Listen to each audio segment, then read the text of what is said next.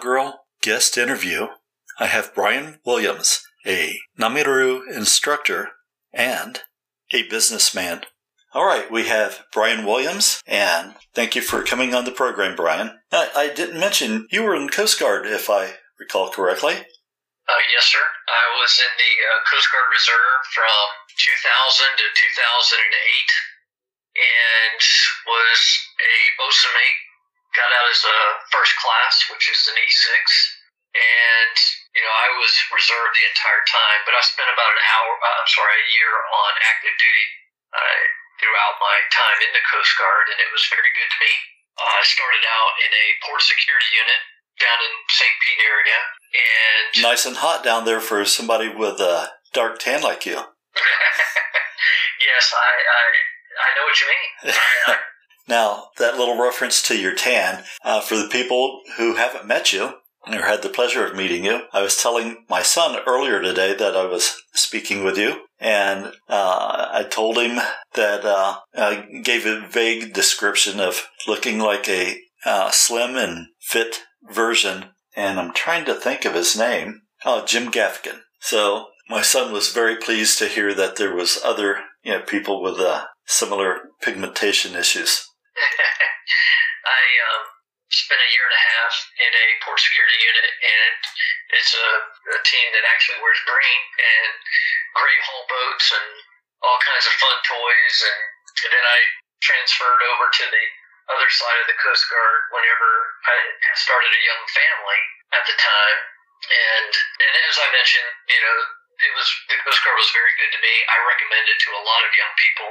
And I loved being on small boats and being a part of small boat operations. And now, did you spend a lot of time on the Gulf? Primarily, yes. Okay. Time in Charleston.